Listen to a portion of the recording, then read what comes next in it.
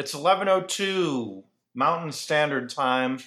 This is the Duke of Pipso podcast. I'm Matt, and this is Th- Martin. Hi, I'm Martin. What's up? Not much. So I sort of thought I'd start out. I got a couple jokes. I'm working on some new material about Halloween. Okay. Never too early. So I got a few. Hey, Matt, Yeah. do you know what a skeleton's favorite part of his body is? His pelvis. No, his bones, because his body's only made out of bones. Yep. Got it. Okay. Perfect. Do you know what the vegan vampire said to his vampire friends? I want to suck your Impossible Burger. No. He said, all lives matter, and then they killed him. So last one. Do you know what the Okay. werewolf posted on Twitter the day after the full moon? No. When there was only one set of footprints in the sand, that's when I was carrying you. Hashtag blessed. Nice. Yeah, Nice. Thanks. All right. I've got a knock-knock joke. Are you down? Yeah, sure. All right. Knock, knock. Who's there? Control freak. Control freak. Okay, who? now you say control freak who? Control freak who? You say no, just you're not doing it right, okay? All right, never Oh. mind. Okay. All right. I guess I ruined it. All right, let's move on. Yeah, so today's show is called Family Memories. We're just past Memorial Day, coming up on the 4th of July, graduation season. You know, probably a lot of people can't really get together with their whole family right now, so we thought we'd reminisce and share a couple stories that Matt and I have about some of our family memories. Yeah. I'll go ahead and start. So, Okay. One of the so my grandmother, my dad's mom, was quite a lady. As she got older, she started to suffer from dementia, and so uh, she would talk sort of about anything, just sort of on and on, no matter whether you were talking to her or not, or even acknowledging. She sort of lost the cues, social cues. And I remember for a long time, we'd go over to her house and at family reunions, and she'd talk, about stuff. And like after a while, everyone like was looking at each other, realizing that she wasn't talking to any of us. She was just talking. Um, and so this sort of culminated in her moving into a assisted living facility. And I came over one time, and I was going to take her out to eat. And she started looking out the window, and they were doing like a construction project, and they had, they were digging and stuff. And she was like, yeah, so over there, that's where they're burying Matt. That's where they're burying my grandson. That's his grave. And I was like, that's me. And she's like, yep, that's where he's going to be, right over there. Is that where you ended up being buried? No. Oh. I was buried in, at our family grave site in, anyway, no. Okay. It wasn't a cemetery. Right. Okay. Makes sense. Right. That just was a clarifying question. Okay.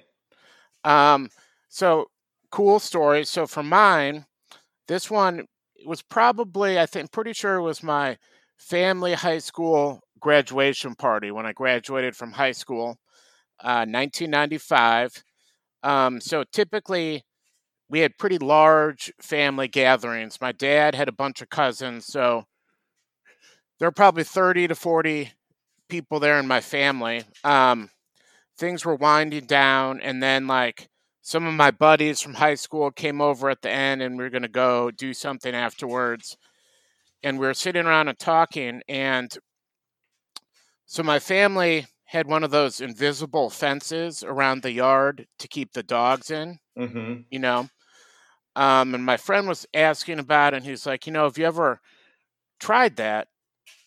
And I'm like, yeah. And he's like, I just don't think it's very nice to the dogs and all this. And we're getting talking, and I said, you could put it on and test it out if you wanted to.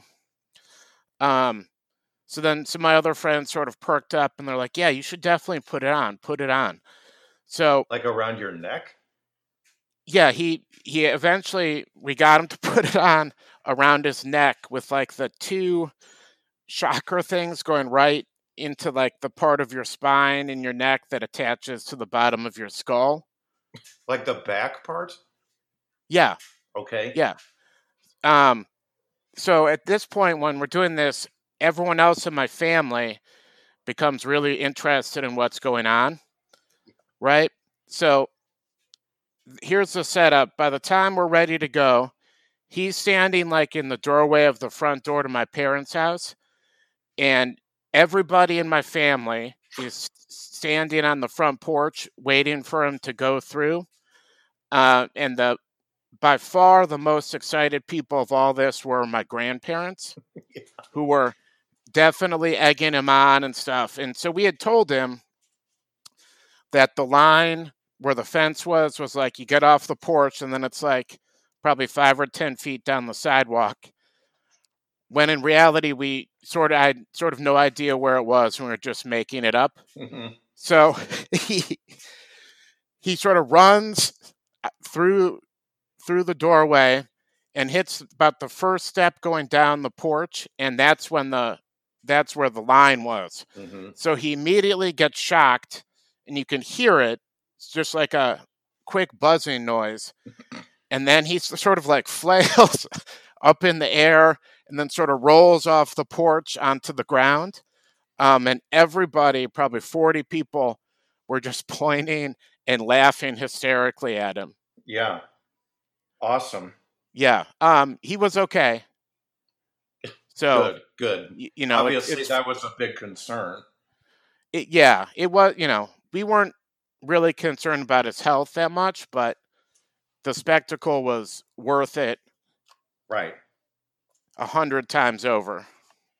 Well, so I'm gonna on that note. I would just like to give a huzzah.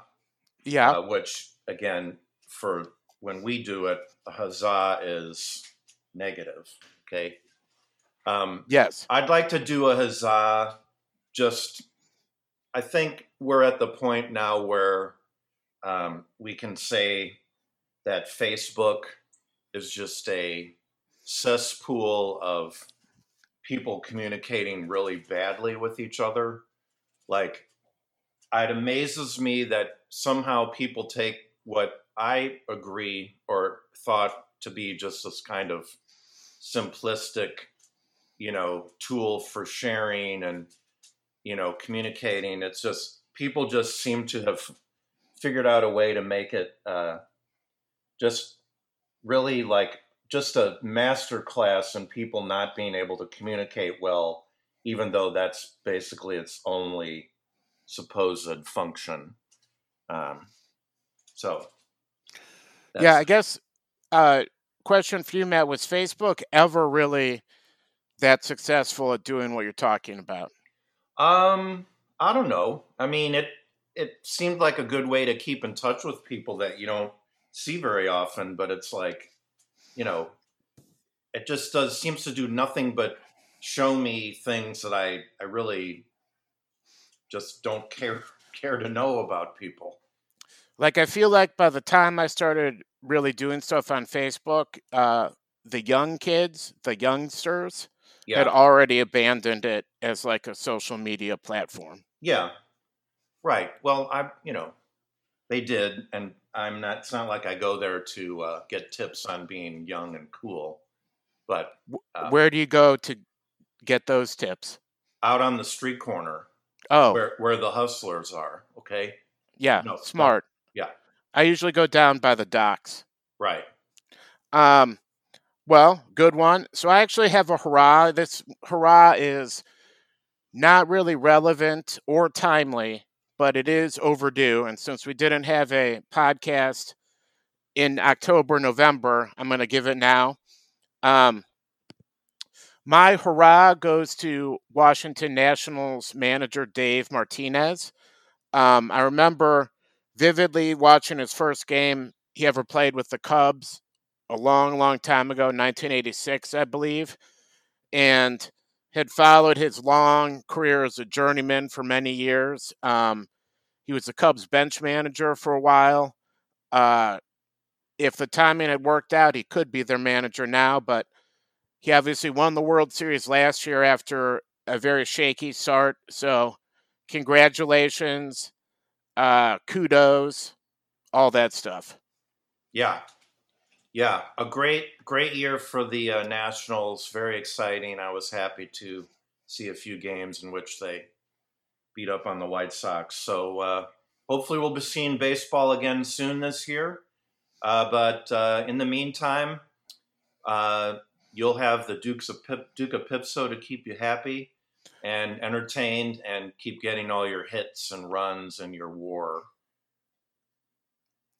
Yeah, that really well said there at the end, Matt. Thanks. Just a quick reminder, we're still looking for anyone who might be able to get John Mayer to contact us to be on the show. We've thrown in a surprise grab bag of gifts to the giant assortment of Duke of Pipso merchandise the winner will get. So let's get on that, people. All right. All right. We'll see you next week. Adios.